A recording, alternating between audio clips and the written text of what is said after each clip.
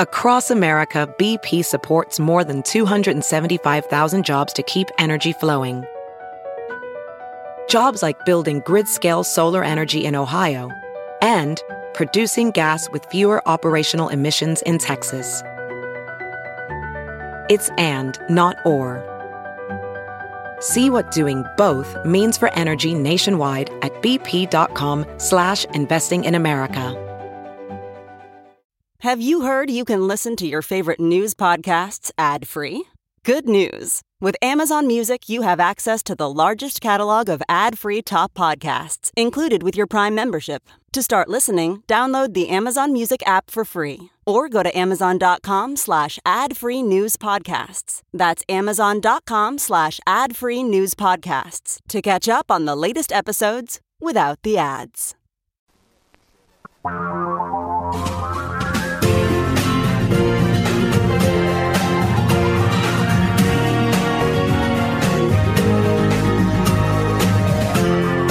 This is the Thom Hartmann Program. Howdy, everybody. This is the Thom Hartmann Program. I'm Jefferson Smith, sitting in, honored to do so. On the line, we have Tim Wise.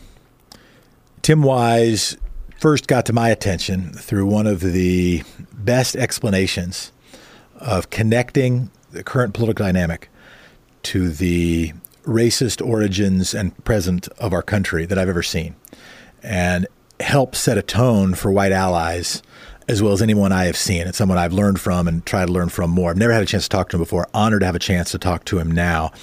He had a thread that a bunch of people paid attention to, and I had multiple people ask me, did you see it? Did you see it? And I said, yeah, I saw it.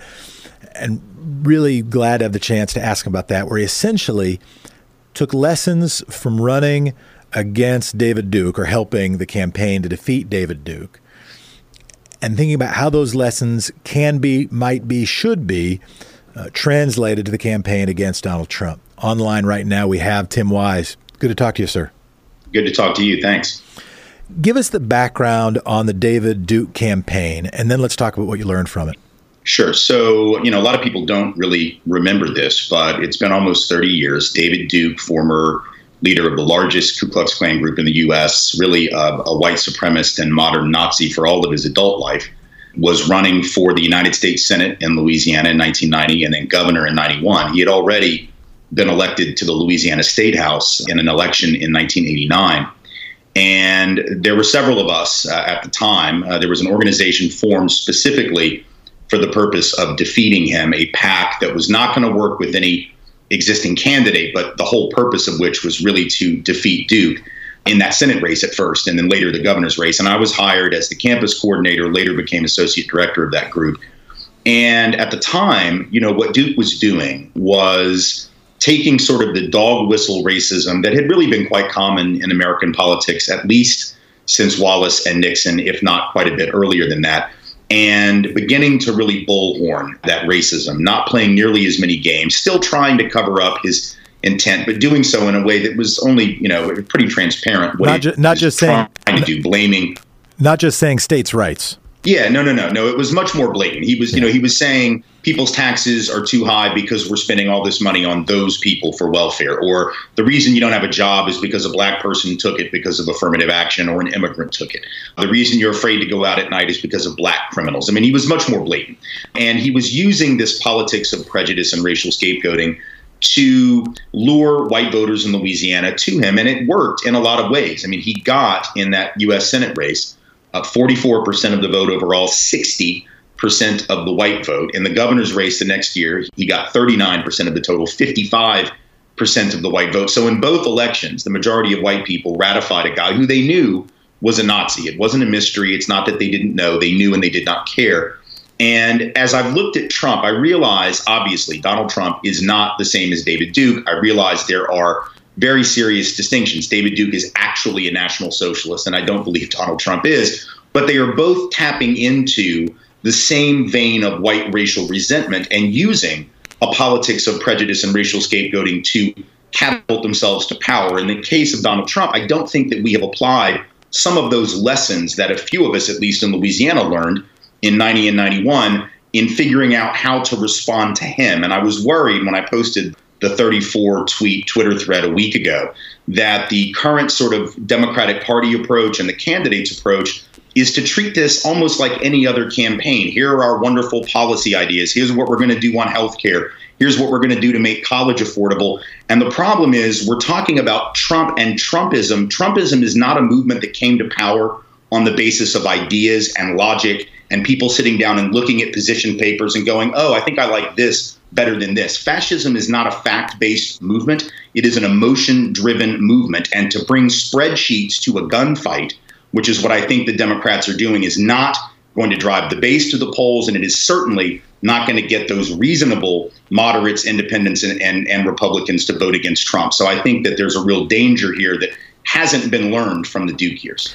And a portion of the case you made was every time we focus our critique on some other thing, it almost is like we make equivalent you didn't use this example, but his weave comb-over hairstyle with his racism. If we just pile on a set of critiques, then it seems like, well, it's just all a synonym for we don't like this guy, rather than trying to focus the nation on the racism of the man and the racism of his movement. And we have to put the focus there and rather than distract ourselves with other stuff. Right. And everyone has said from the beginning, we don't want to normalize Trump. Well, what could be more normalizing than to think you're going to beat him with your health care plan? I mean, that's exactly the way you would run against Ted Cruz. It's the same way you would run against Jeb Bush. It's the same way you would run against any Republican. That's normalizing him. And with Duke, we learned this the hard way. You know, I was involved in both the Senate race and the governor's race working against him. And in the Senate race, I'll be perfectly honest, and I talked about this in the thread in Washington Post, and I've talked about it all week. There were consultants, mainstream Democratic Party consultants, as well as conservatives within our own coalition who were very nervous about talking about Duke's politics of modern racism. They didn't mind, obviously, talking about the Klan and his Nazi connections, but they didn't want us to talk about his racial scapegoating, his modern politics, out of fear that that would provoke a backlash on the part of white voters who agreed with those politics. And so in the Senate race, they were telling us, look, you don't want to talk about that. What you should talk about is the fact that Duke paid his taxes late, or, you know, the fact that Duke skipped out of service in Vietnam, or the fact that Duke wrote a sex manual under a female pseudonym, which he actually did do, which is weird. I don't want to talk about that. But in any event, like, they told us, you got to talk about these other character things.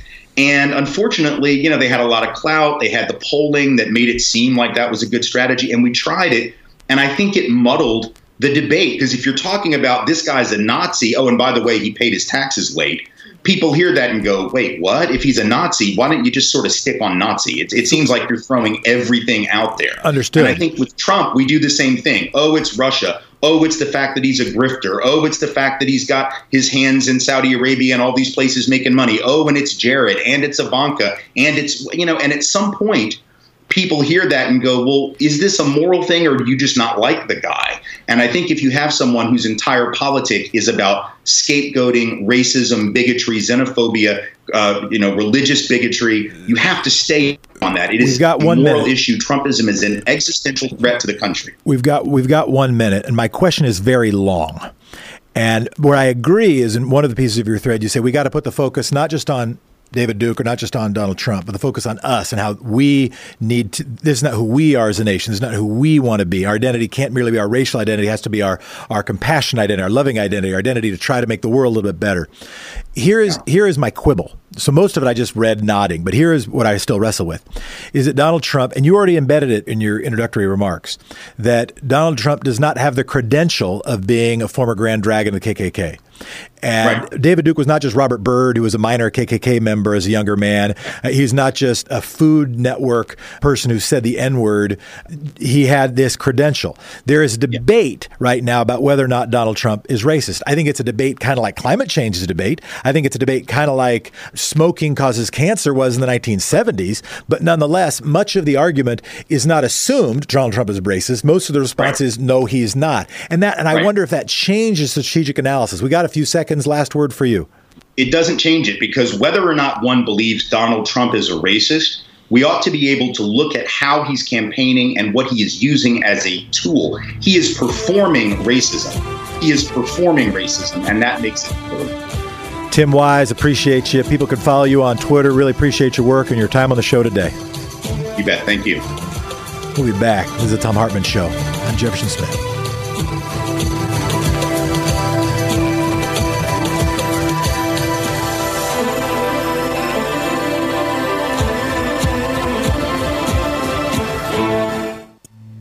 This is the Thom Hartmann Program. This is the Thom Hartmann Program, and we'll be back with your phone calls. I'm Jeff.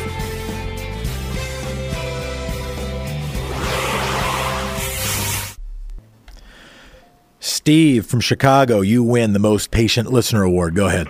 Thank you. Can you imagine the effects that having a guaranteed job at a living wage would make to the country? It would be enormous. And in fact, a Fox News host just came out and said, well, there should be no minimum wage in the country, and which I think belied much of the essential ideology of that movement and should be something we talk about more. But continue your point.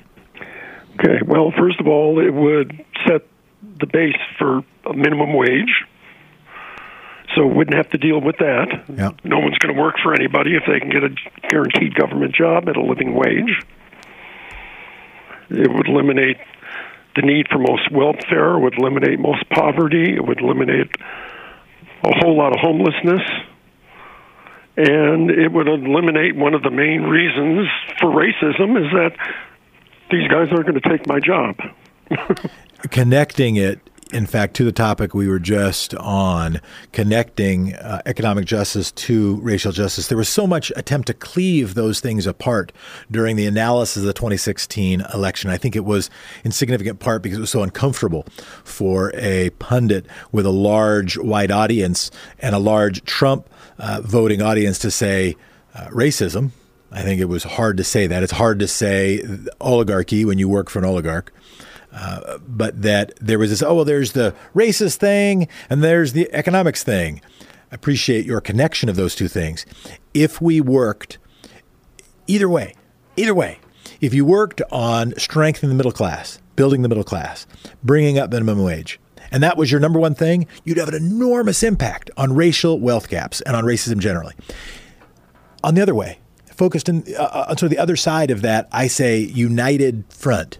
If you worked just on elevating the condition of people of color in our country, if you worked just on making sure that racial wealth gaps were addressed, you would do more to address wealth gaps generally than almost anything else you could do. And by the way, one of the things you end up doing is things like the minimum wage. This stuff is not separated.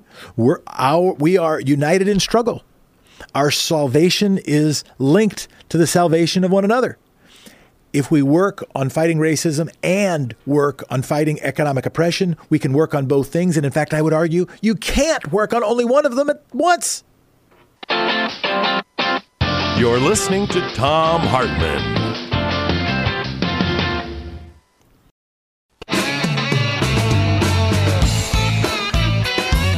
Howdy, everybody. I'm Jefferson Smith. This is the Thom Hartmann Program. I want to play a little clip.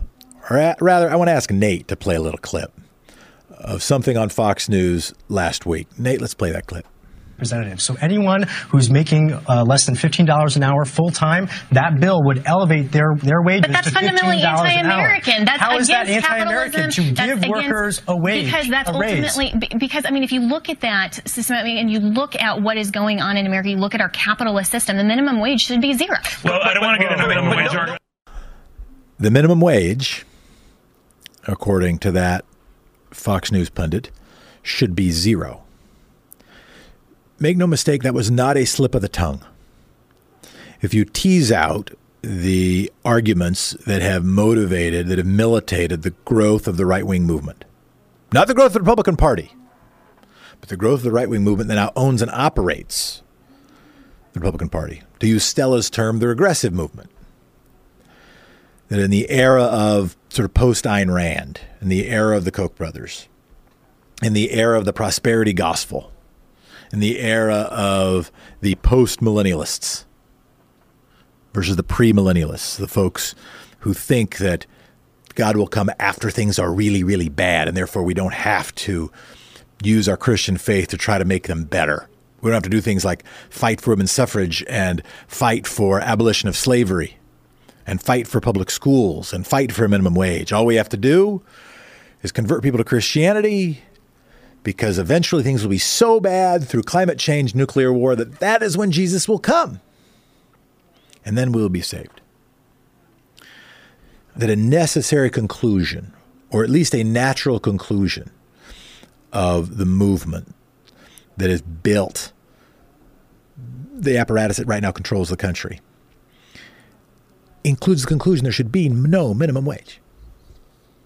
If you believe the market just figures everything out, that there is no market failure, that the invisible hand is so perfect, not only its in invisibility, but in its deftness,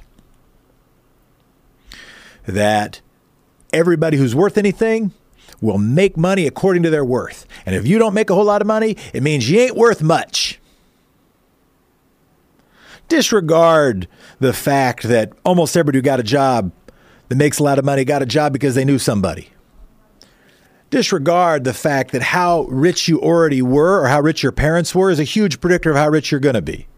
Disregard all the work to eviscerate the estate tax, the inheritance tax. Don't call it death tax. Almighty God taxes everybody 100% at death. You can't take it with you. If you're going to call it something, call it a rich kid's tax. But if you're trying to be fair and accurate, call it inheritance tax or an estate tax. Disregard that privilege is something that begets more privilege. The essential argument is if you don't have a lot of money, it's because you ain't worth much. And if that's the essential argument, and if you are worth something, you'll be worth a lot. You make a lot of money. And if that's the essential argument, you don't need a minimum wage. Minimum wage can be zero. Wealth disparities don't matter. Middle class, that doesn't really matter. It's connected to virtue. And oh, by the way, if you're worth a lot, you're going to go to heaven. Disregard the part in the Bible. And I am not saying I'm Mr. Good Christian. I'm not even sure I'm a good person, okay? The only times I pray are when I'm crying. Like it's not, but I can read. I understand the religious origins of the country. I can go to the text. You're listening to Thom Hartmann. I've got an important message for all my listeners. Economists will tell you that rising gold prices are an indicator of a failing currency. Well, gold is already up over 10% just since January and up over 33% in the last 3 years. What is all this really telling us? Well, the last crash was just a warning. It's only been papered over with trillions of dollars in new debt, and statistically, the next crash is already overdue. This reality has pushed the demand for precious metals to price levels not seen in nearly 6 years. The time to buy gold is now, before the crash and before the next price increase. The big questions everyone asks are, who can I trust and what types of gold do I buy? Call my friends at ITM Trading at 1-888-OWN-GOLD. The proper gold and silver strategy will help secure all your major assets, including your entire wealth portfolio. Call ITM Trading at 1-888-OWN-GOLD. Ask them for their free gold protection guide and secure your wealth while you still can. That's 1-888-OWN-GOLD. 1-888-OWN-GOLD.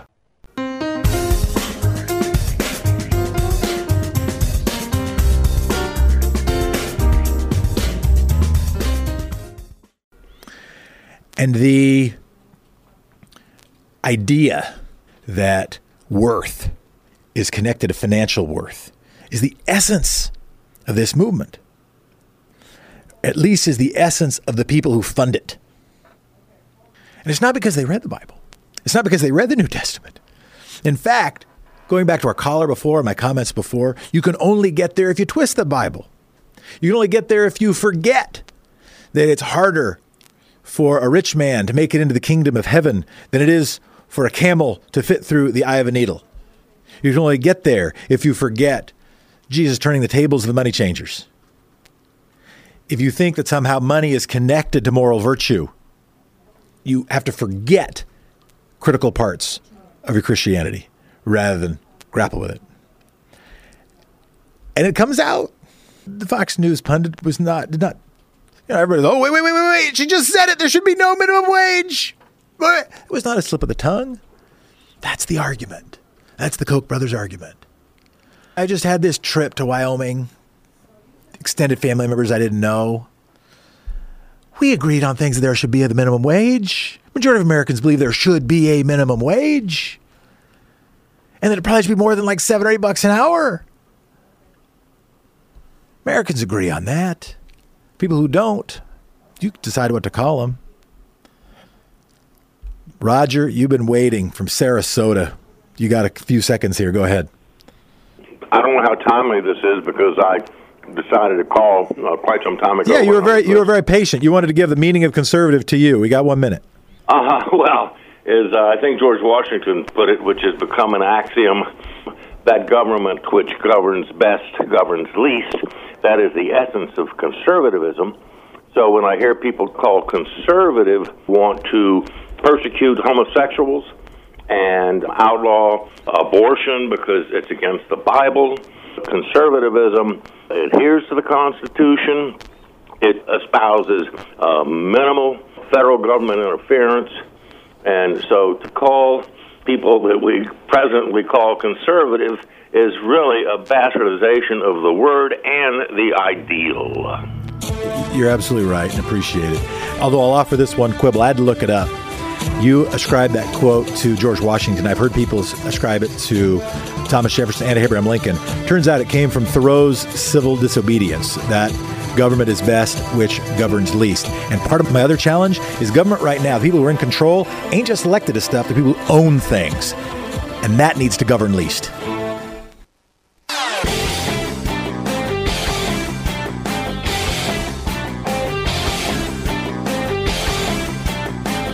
What were we just talking about?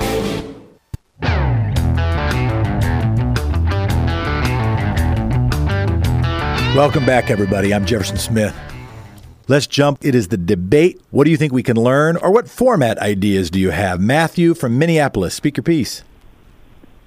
You know, I'd like to find out from moderate Joe Biden whether he's going to just let individual one go, or whether they're going to hold this administration to account if he wins the election. Because I know Elizabeth Warren, and I know Bernie, and I believe even Kamala will not just let all these crimes go unchallenged. But I'm afraid Biden will. Appreciate it, Matthew. Let's go straight to Deborah from Torrance, California. Hello, Deborah. Hi. Hi. How are you? You know what? I'm feeling pretty happy to be here. That's how I'm feeling. I get frustrated, Deborah. I'm going to pretend that you asked that question. I'm going to take your question as if you really meant it. How I'm feeling is I get real frustrated, I think, like a lot of us, and it feels so nice to have a chance to gather in community with folks who are trying to figure out how we make democracy work better. That's how I'm doing. How are you doing? I'm doing fine. I'm glad that you've posed these questions, and while you've been on the phone, I've been writing down my answers. Oh, great. Go ahead. Okay. The worst thing the candidates can do is attack each other. They should use this time to go after Trump and his policies and the impact on everyone in the country, elderly, workers, children, no matter what color their skin. They need to gang up on Trump's lies about rebuilding the infrastructure, on Mexico, no taxpayers, building his walls, his desire to destroy the Affordable Care Act for everyone, his tax breaks, and his lies about revealing his own taxes. Each of them needs to remind the public that millions of people are being prevented from voting because of Republican voter suppression, and that the Republicans in the states need to be voted out in the city, state, and national elections. Too many people have no idea that these elected officials make the laws we live with, laws that can turn citizens into criminals with the stroke of a pen, and the campaign finance laws need to be changed. Then they should go step by step into how Trump has failed the public and is trying to search out a war so he can gather the nation behind him. His failed cabinet appointments, his own crimes that he will have to be tried for if he is not reelected and becomes a private citizen. I think they need to tell the public that each of them will work together no matter what to reunite the country, because we as a country cannot stand if we continue this way. And thank goodness for you. We've got a caller in who wants to talk about Gabby, I believe. This is Brendan from Beach Haven, New Jersey. Go ahead, Brendan. Hey, Jefferson. How you doing?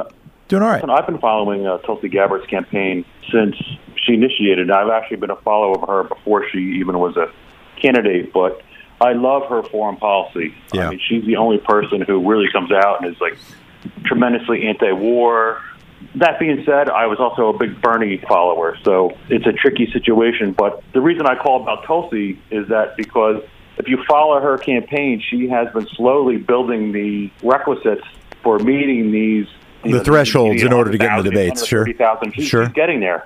Yeah. Question I have for you, Brendan, and I want to be a little careful about calling for, well, who's your favorite candidate in the debate, folks? I want to answer a somewhat different question than that. But a question I am at, what do you hope to learn? What questions do you think are really important for us to pay particular attention to, right? Last time, there was some understanding of differentiation on healthcare plans, who wanted to put a real focus on a public insurance system versus who didn't want a public insurance system at all versus who wanted a hybrid. Most of the candidates were in a hybrid. Elizabeth Warren I think both Elizabeth Warren and Bernie Sanders wanted to focus on public insurance. What are some things, you said foreign policy, any particular indicator, any threshold, or any particular benchmark for foreign policy that you think we ought to be watching for? Is it just as simple as the military budget, or should we be more specific than that?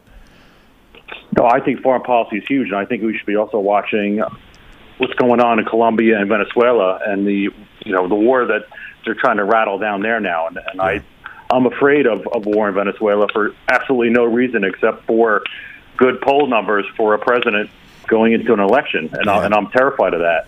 Thank you very much, Brendan, for calling. We're going to go to John from Santa Fe, New Mexico. Go ahead, John. Yeah, hi. Referring to the debate and the format for the debate. But I was thinking of keeping time of the open mic of each individual, and even two at a time or three at a time as they talk over each other. And then after, say, an hour and a half, go ahead and total them up and give the ones who didn't get a chance to talk equal time it that way. Like speed chess. Everybody gets a little clock, and they have to tap it down, and as soon as they tap it down, their clock starts and stops, and then you get it. I like the idea. We'll take, by the way, if people have interesting ideas for debates, either to learn more or to spice it up. So far, one idea from John in Santa Fe is the speed chess clock. John, thank you so much for the call. You bet. Tom from Seattle, Washington. Go ahead. Thank you for taking my call today, Jeff. Well, main thing I'm focusing on is the oil refineries and other businesses that are in communities where a disproportionate amount of folks of color and other folks that are dealing with low-income issues are needing to really have a voice in this election. And I do believe that Jay Inslee is the man. I hope that he gets a lot more attention. Make your plug for James. I know I don't want just a stream of plugs, but I think I may have a response. Is it the climate change stuff? I mean, you're in Seattle, so he's your governor. Is it? He is our governor here. Yeah. Is it? Go ahead. The main thing is that the gentleman is definitely a very studious man, and he's a very articulate person, and he cares. He's got a heart of gold, as far as I'm concerned. Yeah. And Tom, I appreciate the call. I had a chance actually to meet Jay when I was a young organizer. He actually asked me to talk at a little gathering that he did at the Democratic National Convention in 2004, I think, and watched him since, have been impressed. The question I would ask in Washington, he's in a tricky spot. He wants to prioritize climate change and addressing climate change with new policy, and yet is in some of the same box as many Democrats are in with respect to transportation policy and highway construction, including big bridge and mega highway expansions. And he's sort of in that tricky box, and I found that to be an interesting dynamic. A city councilor who ran when I was a youngster said, there's lots of questions that you could ask in a debate. There could be thousands of questions. What I hope you'll learn from it is not just my answer to a particular question, but how I process problems. I'm Jeff. This is Tom's show. It's the Thom Hartmann University Book Club. Today we're reading from Democracy in Chains, The Deep History of the Radical Right's Stealth Plan for America. It really is a deep history. It's brilliant. This is from the introduction. As 1956 drew to a close, Colgate Whitehead Darden Jr., the president of the University of Virginia, feared for the future of his beloved state. The previous year, the U.S. Supreme Court had issued its second Brown versus Board of Education ruling, calling for the dismantling of segregation in public schools with, quote, all deliberate speed. In Virginia, outraged state officials responded with legislation to force the closure of any school that planned to comply. Some extremists called for ending public education entirely. Darden, who earlier in his career had been the governor, could barely stand to contemplate the damage such a rash move would inflict. Even the name of this plan, Massive Resistance, made his gentlemanly Virginia sound like Mississippi.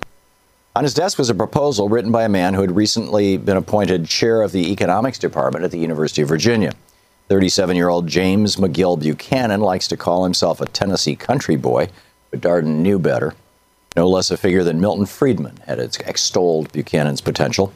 As Darden reviewed the document, he might have wondered if the newly hired economist had read his mind. For without mentioning the crisis at hand, Buchanan's proposal put in writing what Darden was thinking. Virginia needed to find a better way to deal with the incursion on states' rights represented by Brown versus Board of Education. To most Americans living in the North, Brown was a ruling to end segregated schools, nothing more, nothing less. And Virginia's response was about race.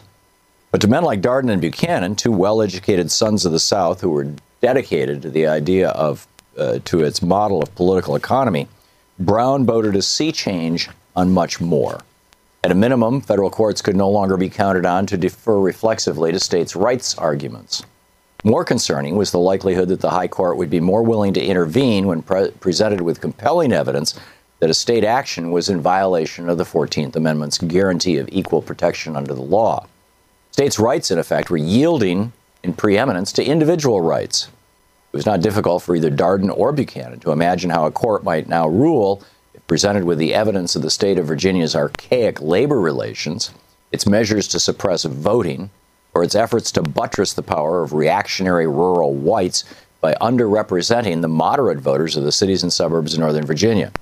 Federal meddling could rise to levels once unimaginable. James McGill Buchanan was not a member of the Virginia elite, nor is there any explicit evidence to suggest that for a white Southerner of his day, he was uniquely racist or insensitive to the concept of equal treatment. And yet somehow, all he saw in the Brown decision was coercion. And not just in the abstract, but the court ruling represented to him was personal.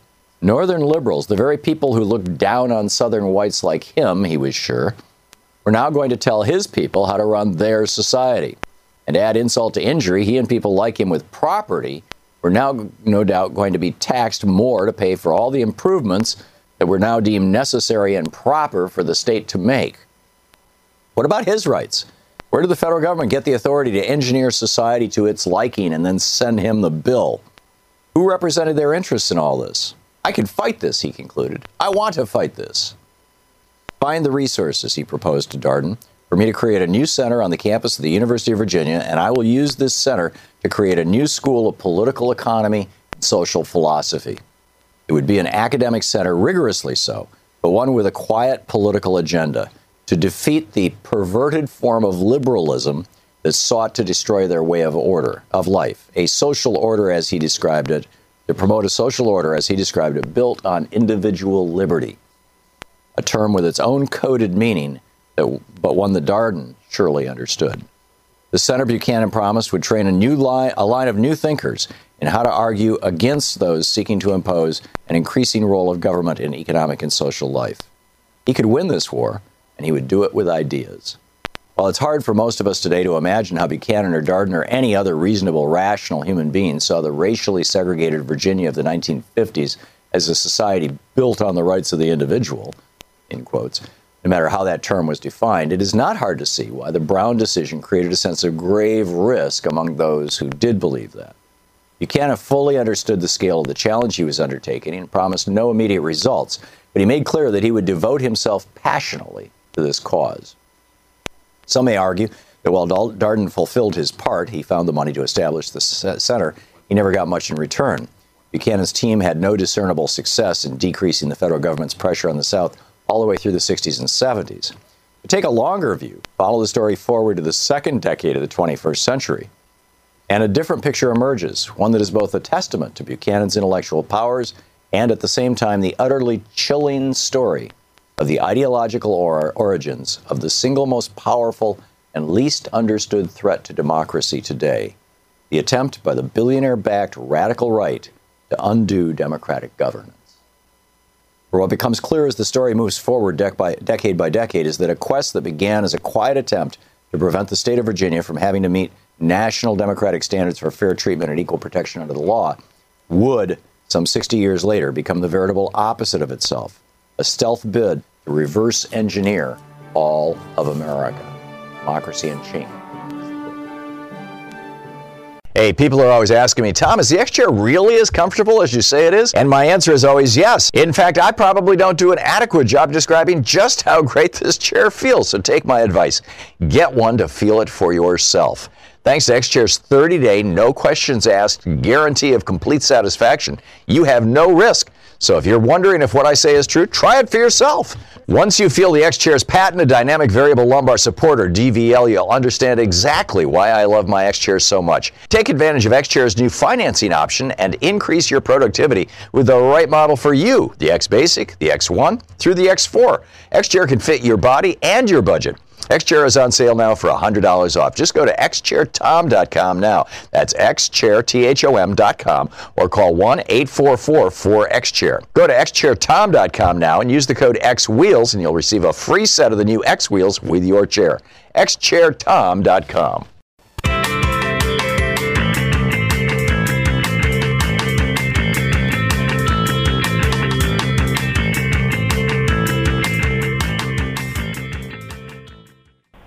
Andy from Vancouver also talking about the debates. Go ahead, Andy. You asked earlier, what kind of things do we need to see and how are they going to win? I think there's a couple points that Democrats need to start thinking about. I'm extremely progressive-minded, but a lot of independents who are going to swing the election one way or another, and a lot of Republicans in general that I speak to because I constantly try to engage people, they don't have a clue what's going on. Yeah. And we need to start explaining to them like they're children, because I know people find that to be rude sometimes, but I have plenty of people that I've talked to, and when I break it down with math, they seem to catch on. There are a couple things that are going on there. Is it the independent, when you say independent, is it lower information voters that you're thinking most about? Is it folks who aren't sure that voted for Obama but then voted for Donald Trump? Is it people new to the process? When you're thinking about is it specifically folks in Ohio, Wisconsin, and Pennsylvania and Michigan that you're thinking about? It's the people that can vote one way one election and then can be easily turned to vote another way. And the thing is that Trump is a propagandist, and I've been watching, this is neither here nor there, but been watching professional wrestling since I was a kid in the 80s. Likewise. And he's just as bad as Vince McMahon. And recognizes that racial tropes, that if you can have the Iron Shake, and if you can have, they pronounced it chic, but I believe it should be pronounced shake, and you have Junkyard Dog, but then you bring in Sergeant Slaughter to whip them all, then everybody can chant USA, USA up until, Hulk Hogan beats them all. Absolutely. I have student loans. Plenty of people do. But to explain it to people realistically, instead of going out and saying, we're just going to forgive, what was it, Elizabeth Warren said she wanted to forgive $640 billion. How about, because all that's going to do is infuriate the opposite side that thinks you have to pay your own way.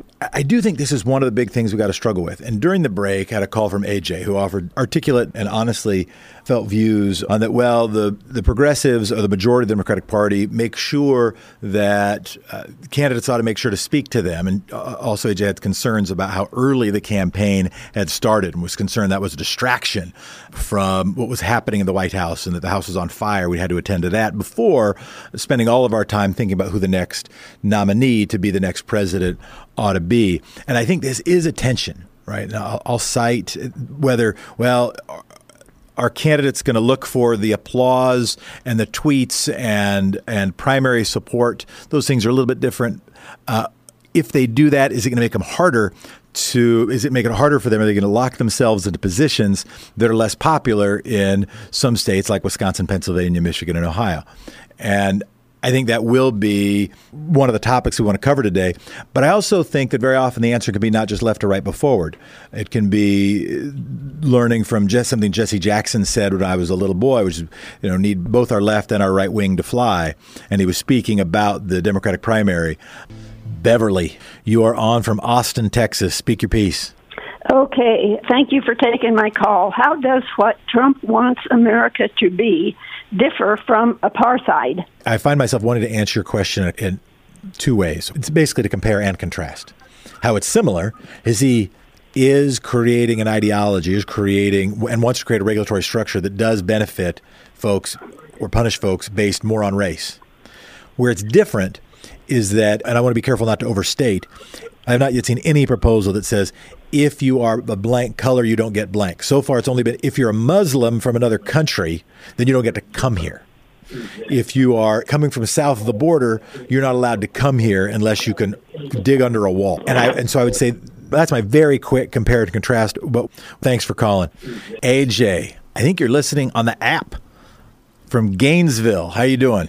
No, is that Gainesville, Florida, Gainesville, Virginia? Where Gainesville are you in? It's Virginia. All right. Well, AJ, thanks for calling. Go ahead. Yeah, I just wanted to introduce a perspective, and I don't know if anyone else has ever mentioned this, but there has to be someone else that agrees with me, and that's that I'm very disappointed in the way they ratcheted up this entire Democratic primary that should have started in the fall, rolling everything out in the spring. When you say the fall, excuse me, AJ, when you say in the fall, you mean we should have waited 2 months, or it should have happened even 5 months earlier? Exactly. Anyone who consistently follows presidential politics knows that these type of campaigns start after Labor Day. Yeah. Okay, in the run up to an election year. And that's what should have happened here. These people came forward in the spring. And you know, why? What was the purpose of it? That's number one. And then number two, I see it as a huge distraction. Our country is in a crisis right now. We have a very destructive person in the White House, but the Democrats somehow thought it was a good idea for people to decide, well, I want to be president, and that should be the most important thing. So I'm very, very disappointed in them because Rome is burning, bottom line. But they're very focused on, I want to be president.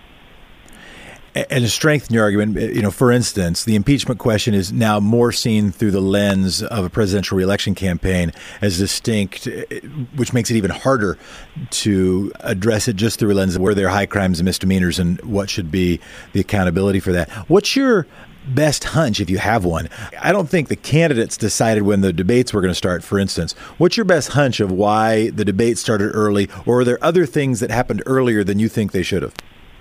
Well, honestly, I think this was a Democratic strategy. I think this was highly supported by Nancy, and it was a way to, let's roll this out, let's distract our base and get them focused on, 2020 will be here soon enough, choose a candidate, to get the pressure off of her to proceed with impeachment. So I believe it was just a grand strategy. And, of course, the networks are going to fall in line. The cable networks are going to fall in line because it's ratings, and it fills their time. You know, they've got to push their shows out 24/7.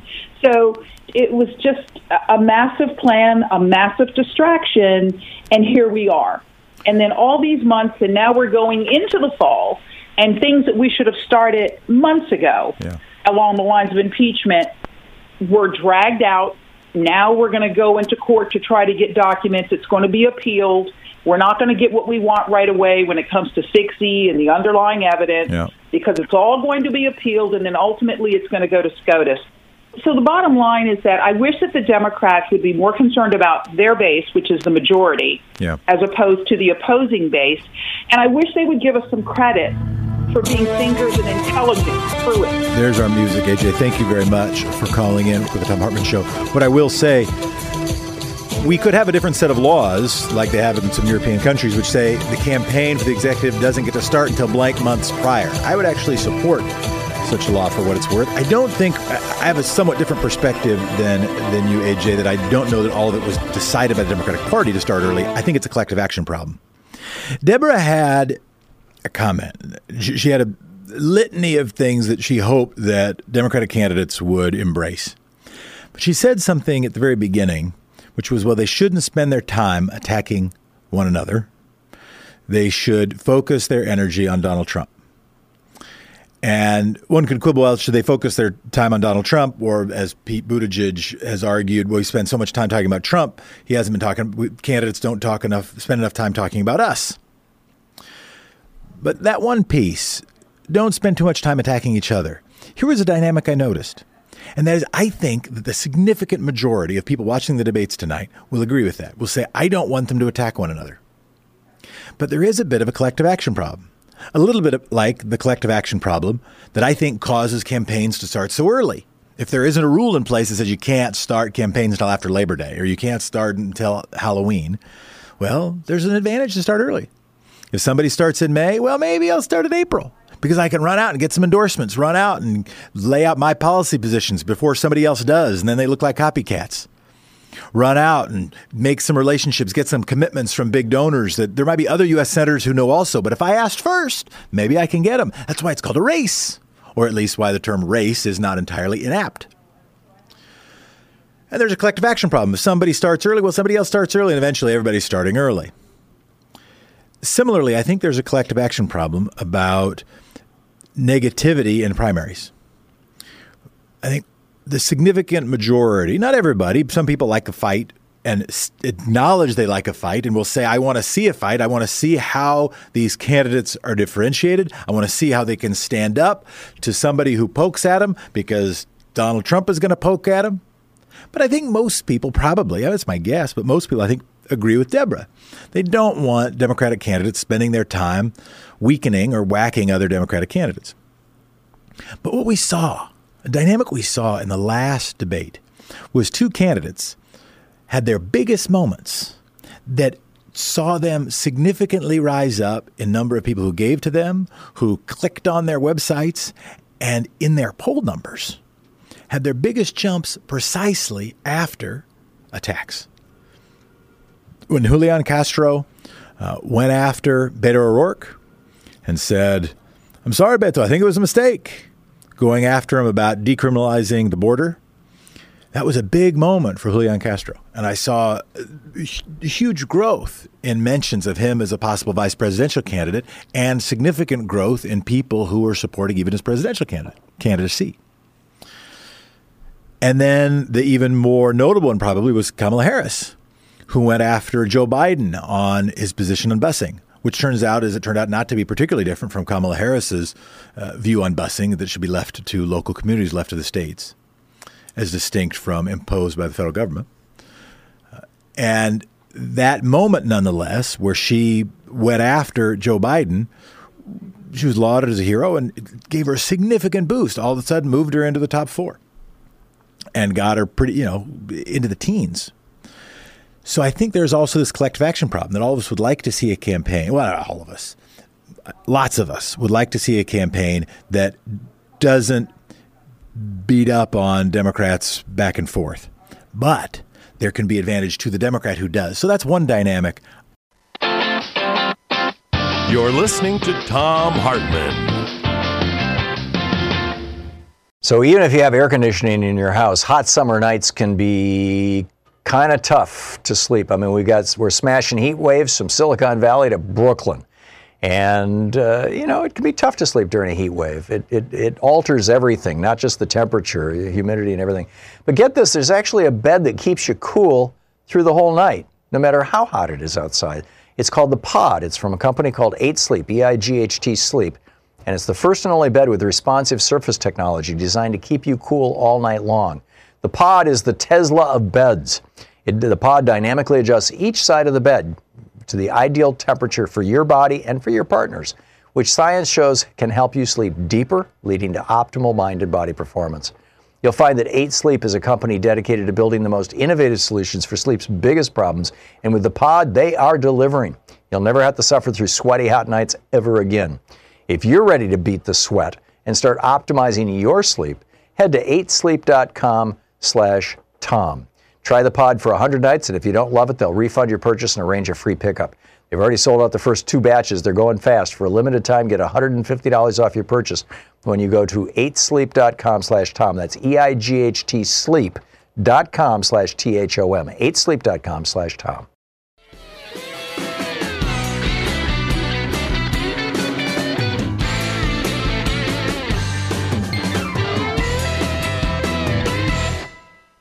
Karen, who's watching us online from Los Angeles, California. I think that's how you pronounce it, Los Angeles. Go ahead, Karen. Yes, so I've been told.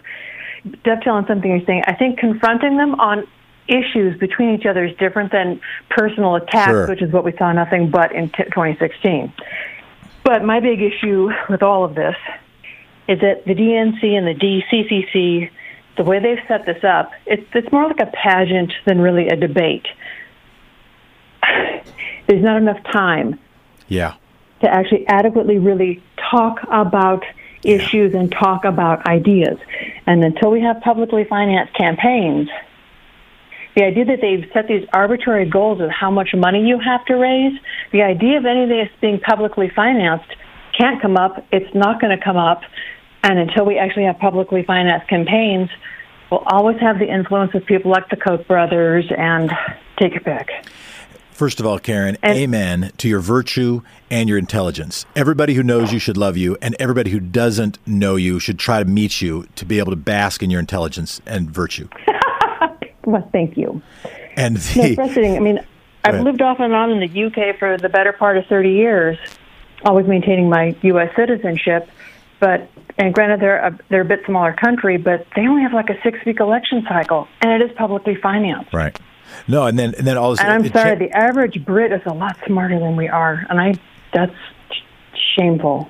It doesn't cure all ills, but I do think it's a big deal. I think it's linked to, if you watch the old healthcare documentary by Michael Moore, my favorite line in it, a former British MP, Labour MP, who said, well, it all began with democracy, talking about the run-up to the National Health Service, that having a functioning democracy as a precursor to effective pro-human being policy is critical. Really appreciate it. On the formats, and thank you so much for calling in, the time is, we had the previous caller who thought the way to deal with that was do it speed chess. Everybody has, that's my term, not his, but where everybody has to keep track of their time. And at the end, if they have extra time, they can use it. Time is one of maybe the resource that we're arguing about here, how to use that time. One way to use that time, this is where I do agree with Jay Inslee, and not just on climate, but I think if there were issue-focused, topic-focused debates where they actually went deep on the thing, it would make it less likely that they would just be looking for their one gotcha line, their chance to get in a zinger that got repeated in some headline or some tweet afterwards. But in fact, really helped educate the electorate about that topic area and put more focus on the differentiation not only among the candidates on the dais, but also between the Republican candidate for president, or likely to be the Republican candidate for president, the current president of the United States. That would be one of the format suggestions I would have. I think that could have been edifying. The other one is I'd like to see them have a little bit longer times on those topics, because then we could see, most times presidents have more than a minute to talk at you. They get a little more time. Anyway, this is Tom's show. You're listening to Thom Hartmann.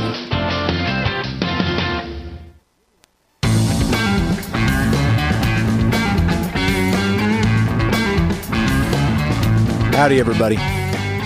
How's everybody doing? It's good to have you. We are talking right now about a topic that I like to keep coming back to, which is the state of democracy and how can we work on that basic foundation. Interesting New Republic article. We're going to be talking to the author tomorrow, making the case that the right-wing movement, funded significantly by the Koch brothers. I don't say that to be like a boogeyman, or to cite a boogeyman, just to say, well, that's actually how it happened. They put unprecedented resources into political organizing, unlike anything that's ever been put in American history. And that helped build a decades-long, not elections-long, decades-long movement around a set of ideas, a set of talking points, a set of principles, a set of values, and a set of policy proposals that, pretty good for the Koch brothers and their viewpoints. And the argument from the New Republic is that Democrats didn't have as long a view. They weren't playing 40 years ahead or decades ahead. They weren't looking at the systems of democracy, and therefore the systems of democracy have been eroded. Setting aside partisan preference, systems of democracy ought to be important to all of us, ought to be deeply important to all of us. So we'll continue to talk about the systems of democracy. We'll also talk about things that you can do in your town. We're going to be talking to an organizer. He actually happens to be an organizer in my home state, but doing something that I think can inspire other action to work on democracy.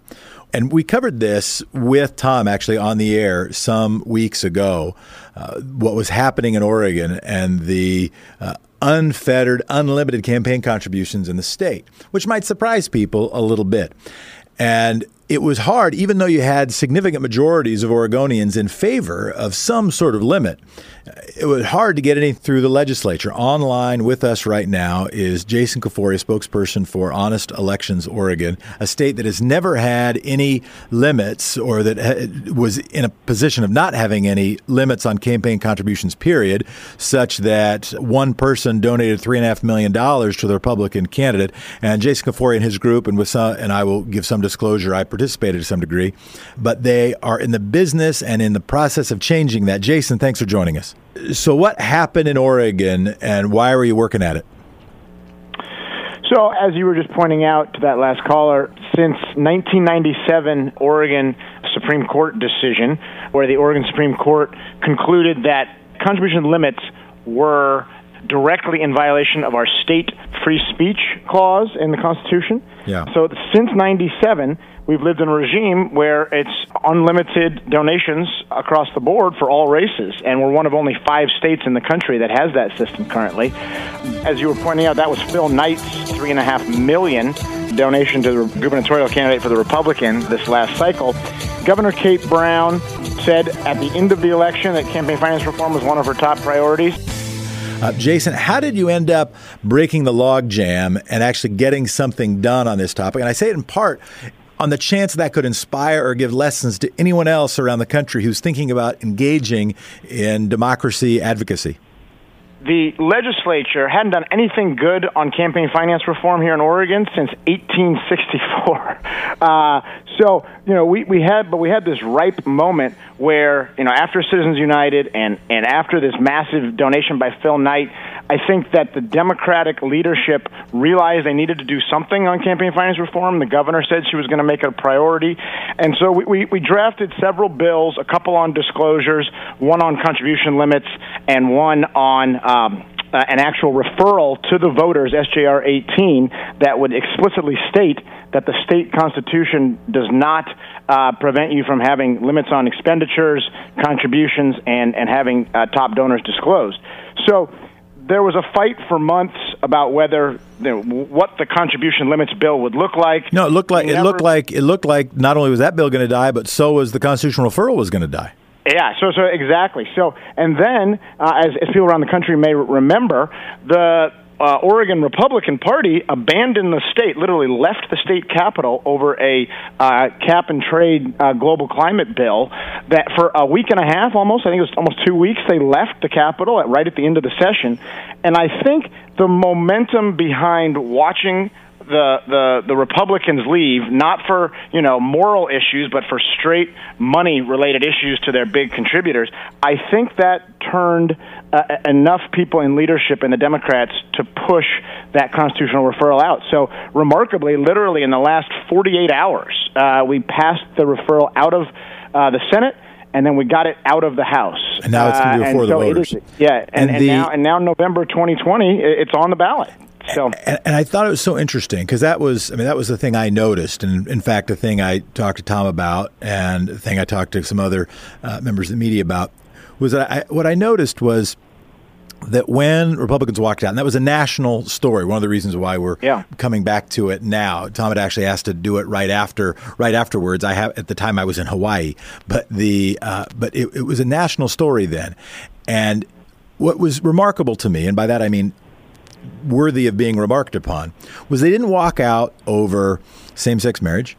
They didn't walk out over something about the right to keep and bear arms unfettered from regulation. Abortion. They didn't walk out over abortion. They walked out 2 times. The first time was over taxes for the wealthiest Oregonians, and the second time was when the timber industry was pushing back on climate change legislation. They're pushing back on something that, again, would impact their very biggest donors. And it was an example of where there was some people power, had a chance to get something done, and thought, maybe to inspire a few people, or at least give people an update from a story that was covered some weeks ago. Yeah, the other big development here, Jefferson, is that we also simultaneously have passed limits in the city of Portland and in Multnomah County, and those limits are now up to the Supreme Court. We have a completely different makeup of Supreme Court than we had in 1997. A lot of them, I think all of them now have been appointed by a Democrat governor. So it will be really interesting to see. And that hearing on the initial brief is due. The briefs have been filed, the initial briefs have been filed, but that hearing before the Supreme Court is on November 1st. So, we here in Oregon have a dual strategy. We're trying to win at the courts or at the ballot to get campaign finance reform. And, we got a whole bunch of people to file amicus briefs in support, including the ACLU, who had long opposed any sort of limits on money in politics. And in fact, in their brief, they wrote... They, quote, reconsidered its previous absolute opposition to any regulation of campaign finance and now recognizes, quote, the harms of an unregulated election system, including favoring the views of the rich to such an extent that the views of less affluent Oregonians are largely erased from the political sphere. That's pretty powerful stuff. I would like to actually talk to the ACLU about it. For years, there were rumors that that there was Koch money that had gone to the ACLU, that one of the reasons for their libertarian take, their sort of anti-government take on campaign finance reform might be connected to, that was the source of conservative money they were still getting. And if you suggest that, some strong supporters of the ACLU would say, that's blasphemy. How dare you even suggest that any of those rumors, any of those written stories are accurate? But I would like to ask the ACLU about the change of mind, because I know that's been a big deal in the dynamic. But where can people find out more about what's happening about this? And might want to bring it back when we know more about what happens, to glean some lessons that folks might be able to bring back to do something in their city. Because some of this discussion started when we put together, town hall meetings about public financing in Portland and then limits in the county. And there's really been just a ton of work done in the last couple of years. But where can people find out more if they're curious? honest-elections.org, honest-elections.org. That's our website. That's sort of the mothership for all of the stuff we've been working on here in Oregon. Some great videos that we've produced are up there, along with all the bills and all the organizations that we've gotten to be on board with us, local organizations. So if you have local organizations in your hometown that you see on those lists, those should be entities that you could approach to try to build a large, broad-based coalition around a campaign finance reform at your local level. Jace Kafoury, thank you so much for taking the time, and thanks for your work. Yeah, thank you, Jefferson, and keep up the fight. All right, man. You're listening to Thom Hartmann Show. I'm Jefferson Smith. If you have a local fight going on, if you've got a chance to do some pro-democracy thing in your community, let us know about it. For me, I want to evaluate for the big three that I try to keep in my mind. How do we reestablish our system of governance? How do we rebuild the middle class? And how do we save the climate? Save democracy, save the middle class, save the climate. That's what I'll be watching for. And thanks, everybody. Whether you're a lightning, whether you're a lightning bug, I'm Jefferson Smith, and you are priceless. Definition of priceless, worth a lot, not for sale. Take care.